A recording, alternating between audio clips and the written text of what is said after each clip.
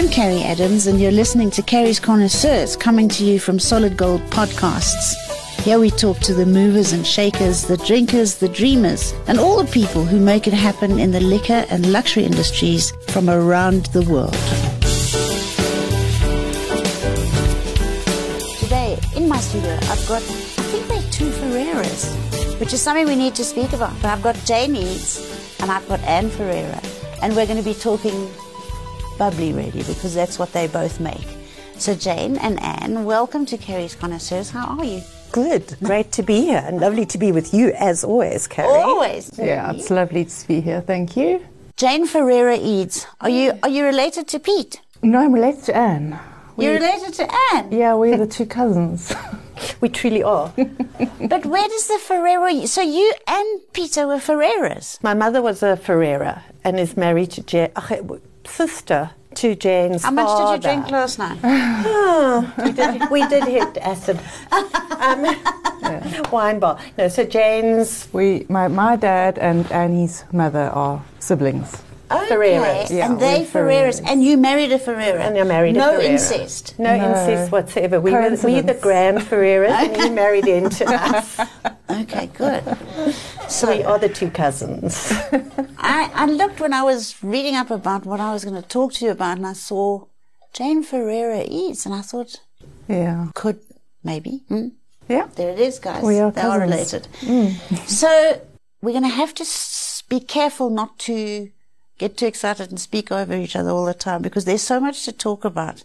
For everybody to know, Jane's family had a farm called Klein Optenhorst. And she very foolishly decided to take over one of the brands, turn it into the bubbly, and call it Dainty Bess, which we all know and love. Have we got a Dainty Bess? Here. The prettiest bottle on the shelf, Dainty Bess.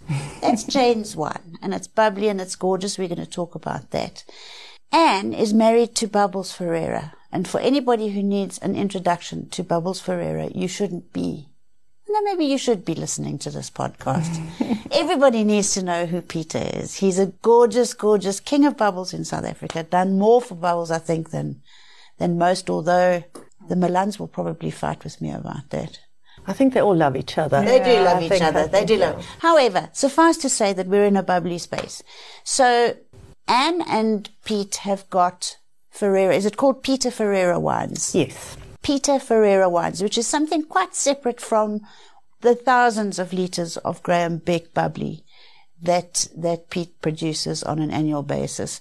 And then we've got our Dainty Bess. Let's start with Jane. Klein Optenhorst, family farm. Yeah. My parents bought that in 1987. They were initially... I grew up in Johannesburg, so...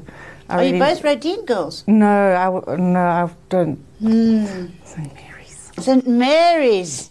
Much better academics. I can concur. Attest, yeah.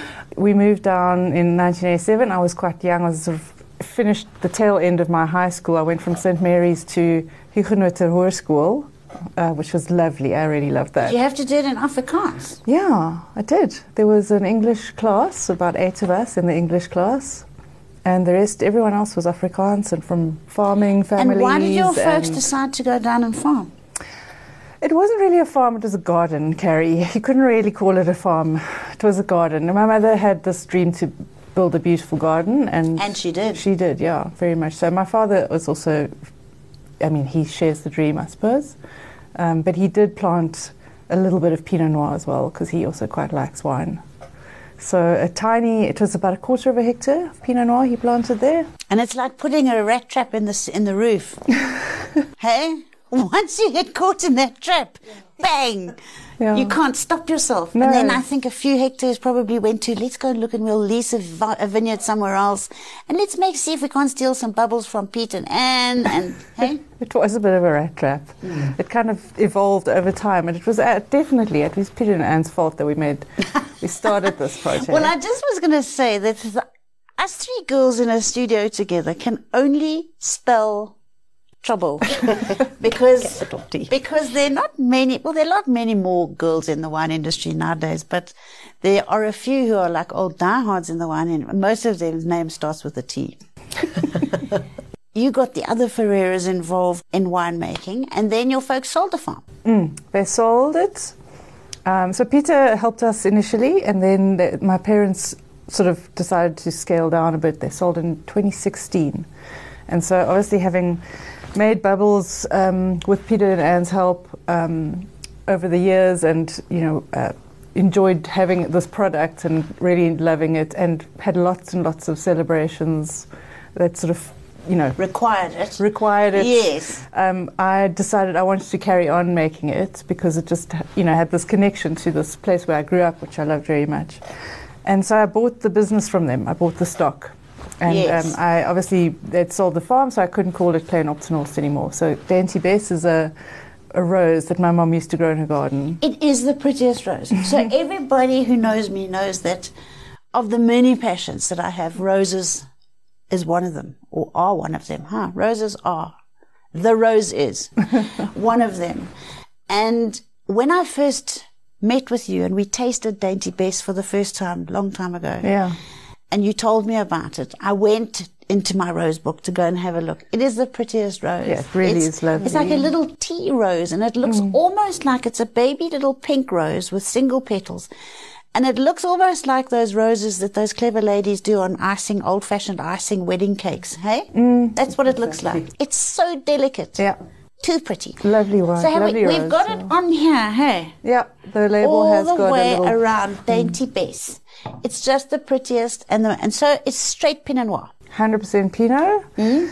Yeah, so we started at Plain Optimals. We had the tiny little vineyard my dad planted, and one harvest we just had a really difficult harvest. We didn't have enough to fill a tank. So fortunately, James Downs in Elgin, he had some extra Pinot Noir, so he very kindly said, you can buy some extra from us, which was really kind of him, because, I mean, that is some of the best fruit in the country. Yes. So we bought, and that's how we started introducing the Elgin element. Yes.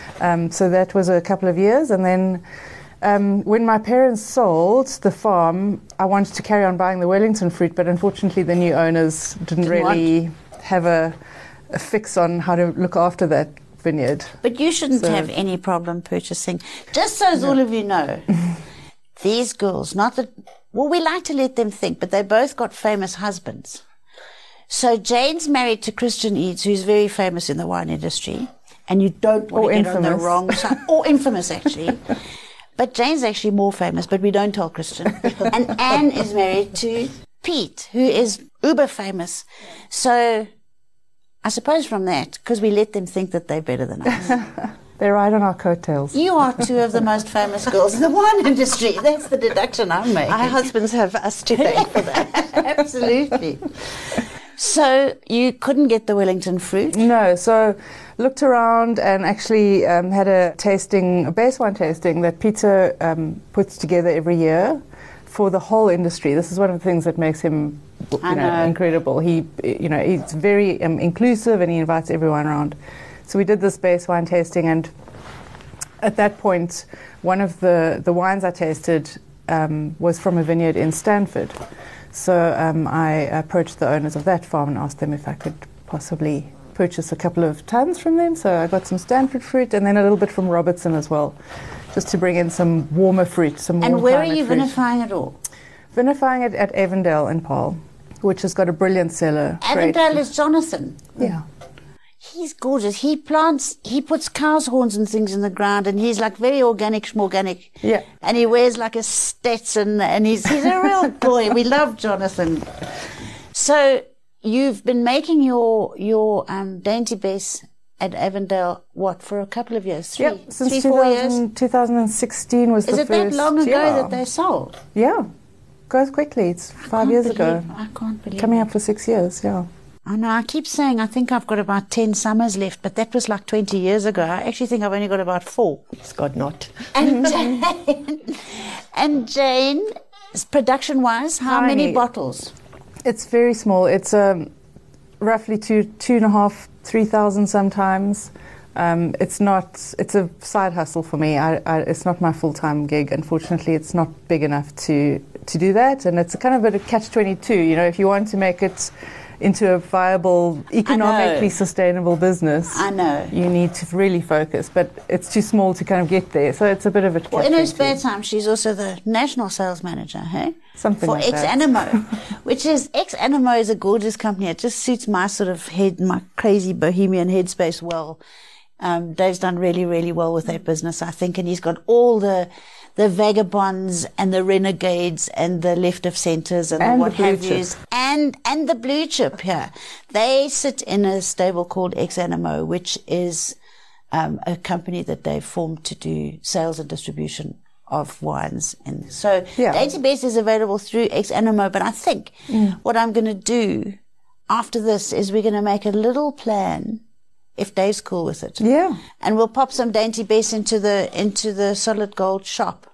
And everybody, if you want some, you can just pop on there and buy it. It's gorgeous. Should we tell them what it tastes like? We can try, yes.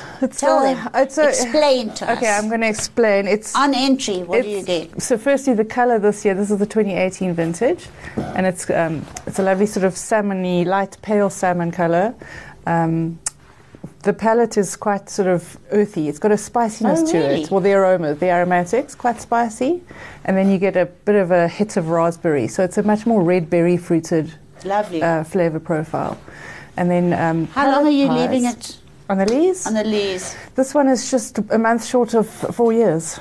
Wow, that's an expensive business, Janie. Does Christian know about that? He doesn't have to know. No. Don't. Let's not tell him. We're on a sort of national broadcast here, but we won't tell him. Mm-mm. Yeah, so just a month short of 4 years. And this, I suppose, is the advantage of having a job to kind of... Yes. That is, you know, I don't have to depend on this. I can make the style of wine that I really would like to drink, which is takes a lot of time. And do you make it a little bit sort of differently, or is it always 100% Pinot? 100%, yeah. At this point, it's 100% Pinot. Yeah. I don't really think I'd like to incorporate Chardonnay at this stage. I like the idea of having You're speaking to two Chardonnay.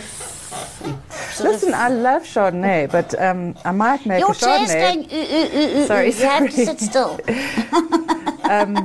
I love Chardonnay, but I like the expression of just Pinot on its own. I think it's quite interesting to kind of get the fruit expression, the varietal expression. It's very pretty. And it's very fresh, but fruity at the same time. I love it. It's clean and tidy. It's beautiful, bubbly, everybody.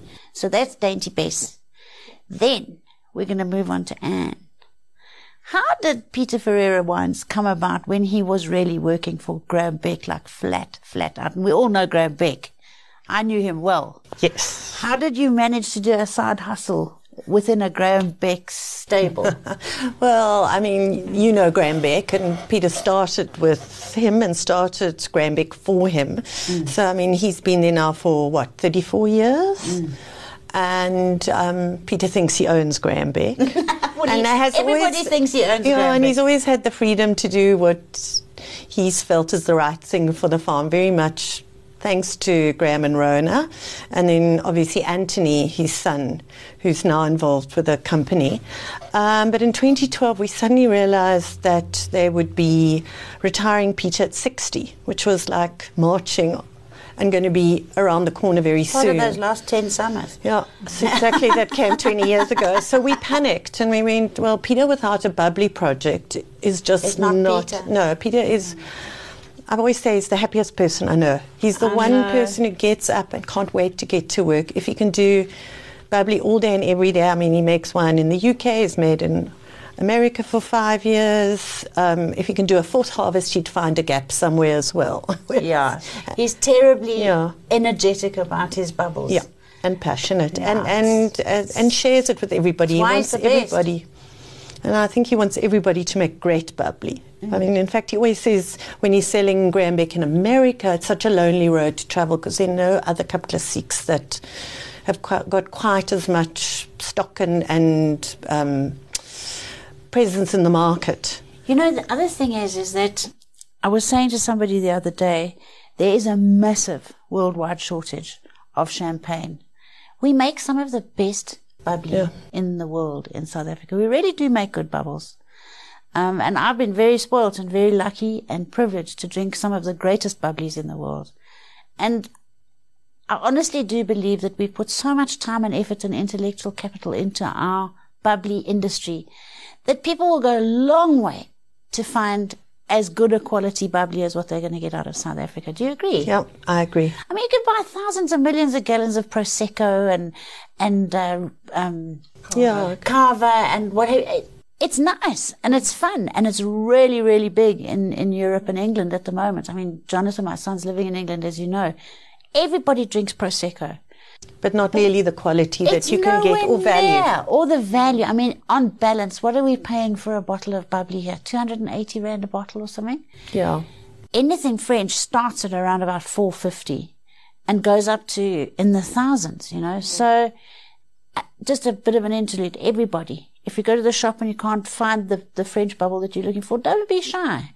Go and have a look for a South African one on the shelf. It's really, really worth a try.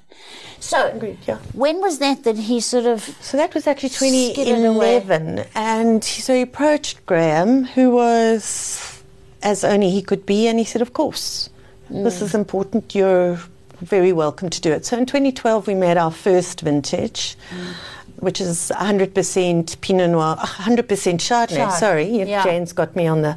Yeah, because we love Chardonnay. It's 2,500 bottles. And then the following year, we added a rosé, which is 100% Pinot Noir. And then in 2017, we've added a blend, a cuvée, which is 70% Chardonnay. Isn't there an Ultra Brut somewhere? They're all extra brut in style. Are they? Yeah. So, but the long and the short is I own the company. Of course you do. Which means... As you should. I own my husband. and I have a very lovely contract with Graham Beck, who I also worked for at a time, so I have a lot of love and loyalty. I've never asked you, are you a winemaker? I'm not, but I should be, seeing as I've slept next to one for many years. And there's an osmotic process that can happen. Hey? Exactly. It's like me becoming a wine writer. It just happens. It just happens. So in theory I own Peter. But he still belongs very much to Graham Beck. Yes, I keep reminding him. Whip him into shape. And he was quite cheap back in the day. Hey? Came as a bargain. He's a sweetheart. Yeah, and I mean, we both have such a passion for bubbly. I think we must be the biggest consumers of bubbly in South Africa. We like the champenoise. We drink it every day, all day. Do you? Yeah, always. Well, you know, it's a really good drink for anybody who doesn't want to get too drunk, because your alcohol levels are much lower than other wines. Less sugar. Much less sugar, so you can lose weight if you drink Dainty Bess and Peter Ferreira. And besides that... You can drink it at 11 in the morning. It gives you the same... Well, yeah, people have got that excuse. They say we're going to mix it with orange juice, which we don't want to do, those people. But you can mix it with orange juice if you want to. But it gives you the effect... You can pretend you're drinking sparkling water all day. Because it's clean. You can almost brush your teeth with it. It's nice and clean and fresh and whatever. And it doesn't make you that... Although a lot of people say, champagne gives me a headache. Do you get that? I do, and what they forget is that they've been drinking other things on the side, or they're not necessarily drinking Méthode Champenoise or Cap Classique. So, something that's had a bit of a blast of CO2 in it, like a Coke bottle. Exactly. But I always say to everybody, they say, I can't drink that, I'm allergic to sulfur. Or, I don't know why, it's all the chemicals in the wine. And I say to them, sorry, darling, it's actually the alcohol that you're allergic to. If you just have 1 or 2 glasses, you don't get that headache, and you actually wake up feeling fine. It's got nothing to do with the sulfur or anything else. It really hasn't. You're absolutely 100% so right. That's a bad excuse. And in fact, if they're allergic to sulfur, they can't eat the veggies from half the shops that get put into a plastic bag with of sulfur or something in them. The dried fruit they buy. Everything. Full of it. Exactly. Yeah. So now you've got loads and loads and loads of Peter Ferreira. You're selling all over the place. You're making 3 different types of bubbly. Where is it available? Other than Norman Goodfellows, we know it's there. So obviously online through Ex Animo, and then various kind of more bespoke, I would say, wine shops, and then I've got a very nice distribution within the fine dining restaurants and some of the wine bars, which I love. And where's your sort of focus? Do we need to educate our population more as to drinking bubbles? Or is there quite a big wave of bubbly drinking that's happening, do you think? I think it's definitely, there's a huge wave of bubbly drinking and there's a huge wave of champagne drinking. But I think if you think of when Graham Beck started in the early 90s, there was almost no Cup Classiques available. And if you think of how many, I think there are almost 200 people making Cup Classiques now, and very few people, I think, would ask for a carbonated brand anymore. No. In the good old days, if you wanted a high quality, it was Nederburg, Charmant method in the 80s, showing my age. I encourage everybody to start off drinking demi-sec because it does make you feel like you're drinking cold drink, and it gets you used to that mouthfeel of bubbly and the headiness and the celebration of drinking a bottle of bubbly. It's absolutely divine. So demi-sec is a goodie to start people off, because sometimes you drink a first sip of Brut and you almost need somebody else to take the first sip for you. Do you know what I mean? It can be a bit sort of ziggy. So if you start drinking demi-sec, I think it gets people to fall in love. And I unashamedly love demi-sec. And a well-made demi-sec is delicious. If it's got a good acid sugar ratio, it's actually very beautiful if it's well made. I agree with you. And they're different. Let's tell them the different levels of sugar that goes into bubbles. Janie, what do you do for Brut? So Brut is 12 grams of sugar and below. So it's quite a lot, yeah. I mean, also with sugar, acid, the balance is very important. So you have, depends what your acid is. So 12 grams might seem like a lot, but if your acid's very high, it actually is just causing the wine to be, it needs that sugar to balance it. So, and if we go to demi-sec, it could go up to it's like 30 something, hey? Oh, I actually looked the other day, but yeah, it's 35, goes high. I think. I think it's even higher. 35. In fact, 35 is low for demi-sec. So if you can get a demi-sec that's got, not that we want to be one of those people who goes and says, excuse me, what's the RS on this? Or we don't really care. But we want a demi-sec that is on the lower end of the sugar scale. So we want it slightly sweet. Agree. Yeah. But I think to answer your question about kind of South Africa and bubbly and Cup Classique and stuff, it is changing. People are looking, they definitely...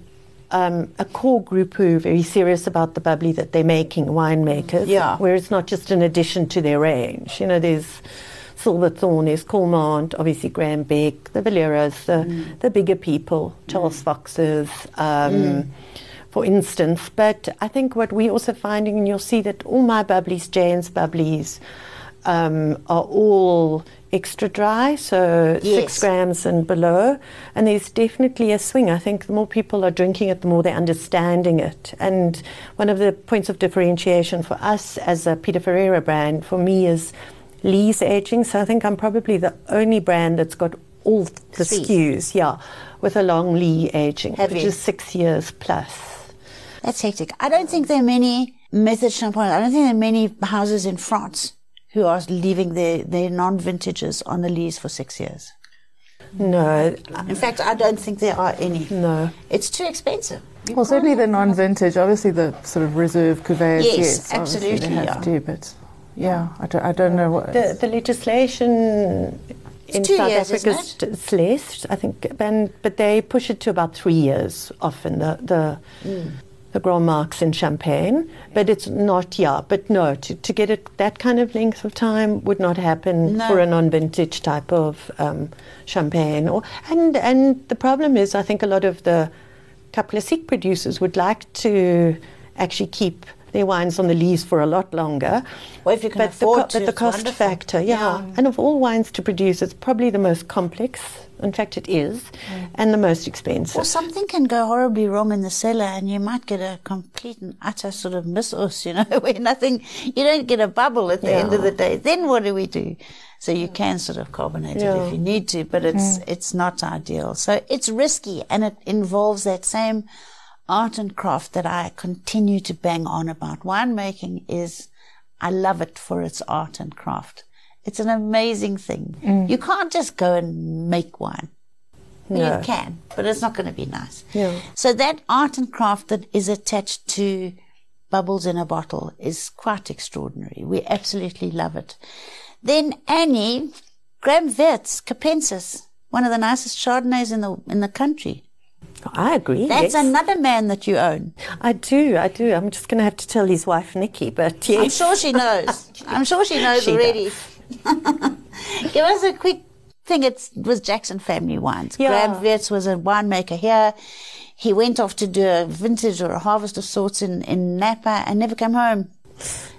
Got kidnapped by the Jackson family, stayed there for a good long time. Almost 20 years. I can't believe that. But still speaks with a South African accent. Good for him. Still speaks fluent Afrikaans. Does he? Married a South African and has now come back, although he is still very much and living here in South Africa.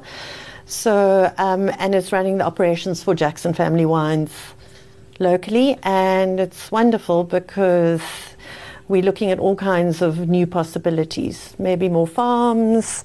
Have they actually bought properties in South Africa? We have a farm in the Bunhook. Yes, I remember which is that. 49 hectares. It's called Fynbos, and That was the original Capensis vineyard. that's right. Yes. Yeah. So we actually farmed it for 2 years before it came on the market, and then we bought it with great joy and excitement and replanted it to about 11 hectares of Chardonnay. Now, tell me something. Every time I speak to somebody, because I love Chardonnay, every time I speak to somebody, they say, oh, well, we get some of our grapes from Kaimansgat. Kaimansgat must be the biggest Chardonnay vineyard on planet Earth, because everybody claims to have grapes from Kaimansgat. I think you also have some grapes from Kaimansgat. We do, and we're still waiting for them to come in. So we actually get from the very old block up in Kaimansgat. And for anybody who ever goes to the Cape and to Villiersdorp, do yourself a favor, take the Elandskloof turn off and drive in. It is the most spectacular place. And I've been up there because, I had a share in Strandveld. We had to go far down there on the way to the farm and what have you. But I thought that Johan Rupert had bought Kaimansgat. He's not. He bought the farm next door to it. Okay. So actually Kaimansgat looks down on it, and you can see the acorn orchards for the truffles and things. Yeah, it's called Ultima. So we get from the old block, and when I saw Johan Roo, who's the farmer, the other day, he said that he's got 2 more years and then it will actually be old enough to be an old vine Chardonnay. Oh, really? And there are very few in South Africa for 2 reasons. One is Chardonnay was only planted very late in South Africa, and often they don't last. People are pulling them out. Yeah. Yeah, it's a very specialized sort of and Johan is actually an apple and pear farmer. So, really? Jane lost a vineyard that she was getting from Elgin because they planted apples. It just makes financial sense. They make more money out of apples. So all of those millions of us that buy from Johan are on our knees to kind of say... So Kaimansgat must be enormous. It's not. It's actually very small. There's the old Bushard Chardonnay and there's a new... Bushard had a wine called Kaimansgat. That's right. Or Crocodile's Lair. Yeah. Then I think Kevin Grant got some grapes for his... Ataraxia. Ataraxia, Chardonnay. Yeah. Johan said that he had for some of his Lomeron, I think, or... not Lomeron, Anthony Rupert. Well, they're getting from Ultima. The Molyneux used to buy a little bit, but they're not buying anymore, and neither actually, and I speak under correction, is Bushard Finlayson. Oh, really? But there are a few of us. So anyway, they are probably the nicest Chardonnay grapes in the country. They are beautiful. They're Absolutely beautiful. So tell everybody, Capensis is a very expensive and well worth the money Chardonnay. We tell you straight up, don't think you're going to go there and buy a bottle of wine for 150 Rand, because you're not. But you are going to buy one of the premium bottles of Chardonnay in the country. And Graham was coming out here and making it, hey? Yeah. So we started the project in 2013. It was the first vintage. So he's been flying in and out since then. And in fact... the farm is dedicated to Chardonnay, and we now have 3 different Chardonnays. So one is 100% estate fruit, vineyard specific, called Fynbos. In fact, the Fynbos is the basis of all the wines. Capensis, which is the farm, which means from the Cape, is a blend of about 5 different areas. So Graham has an absolute passion for high altitude grapes. So you must go and spend some time with David Nieuwoud. Yes, absolutely. He'll never be the same again. He won't. But you must spend some time with him. So we actually have the highest Chardonnay vineyard in the Stellenbosch-Helderberg region by default, not by design. We didn't realize it. Vinpro came to tell us that. And then we've got a new wine, which is 100% expression of Stellenbosch fruit called Saline. There's some nice, which is much more pocket-friendly. Yes. Oh, pocket-friendly. Yeah. Stellenbosch are producing some lovely Chardonnays, you know. As much as we like to sort of label them as Cabernet kings, there's some lovely Chardonnays that are coming out of Stellenbosch, I think. There are. I mean, there's some beautiful Chardonnays just per se, and I think that Helderberg Ridge kind of area. Yeah. And where we are in the Bunhook, I mean, if you look at the farms, where Capensis is, you know, there's Bartini, there's Oldenburg. Oh, those wines from Oldenburg are starting to taste gorgeous. Yeah. Della is smart. Yeah. Takara, Thelema. I mean, we can't forget Jalzi. He's been making beautiful things, you know, Chardonnay. Yeah, Chardonnay forever and ever. So are you and Pete living on a farm? No, we live in Franschhoek, and he goes to Robert. And you don't live on a farm either? No, I'm in Cape Town, for my sins. I'd love to live on a farm, but... So is Pete vinifying and doing all his stuff at Graham-Beck? Yeah, which is great. As I said, we have a contract there, and then I was out there last week to taste the ferments. Most of them are dry now. And this year I'm making some, because we love champagne and are quite purist in our style, we're looking a little bit of slightly different. So we're going to be doing a Meunier Pinot Noir Blanc de Noir blend. Like and are any of you heading north to England to go and buy a vineyard next door to Gary Jordan? Well, Peter has been making bubbly for 4 years. He looked for about 2 or 3 years with Anthony to buy. And I think after speaking to Gary and Kathy, understanding how difficult it is to buy property and the laws of changing stuff. But Jordan, in his inimitable fashion, buys a property that has got heritage status. You're not allowed to move a brick. You're not allowed to move a stone from the vineyard. You're not allowed to do a damn thing. And that he's just another one like all of you really. He just got on with it and carries did it. On, gets it done. I can't wait to taste something that comes out of there. I'm so excited. I've been to Mouse Hall. Have you? I told him I'm moving in there. I've also, really. Have you also booked? He said there's like a little gatehouse type thing, which could be the Dowager House. I said to him, that's mine. Okay, we can Dowager together. We'll Dowager together, and I think it's next to the gin distillery, which is even better. Perfect. It is, yeah. So now I think that what we're going to do, because I'm going to be in trouble because you've got another appointment that you have to get to, what we are going to do is we are going to definitely put some Dainty Best and some of this into the Solid Gold shop for a month or two, following this thing, and then all the listeners can know what we've been talking about. That's what we'll do. Is that Definitely, okay? they can go and buy a bottle and taste it themselves. Yeah, exactly. It's been such fun. Thank you. Thank you. Thanks, Ferreira. Nice to see you. When are you going back to Cape Town? Tomorrow morning. Oh, gosh. Okay. Well, thank you for making time for me. It's Great always pleasure. special to see you. So happy with your new venture. I know. I'm having fun. You've been listening to another production from Solid Gold Podcasts.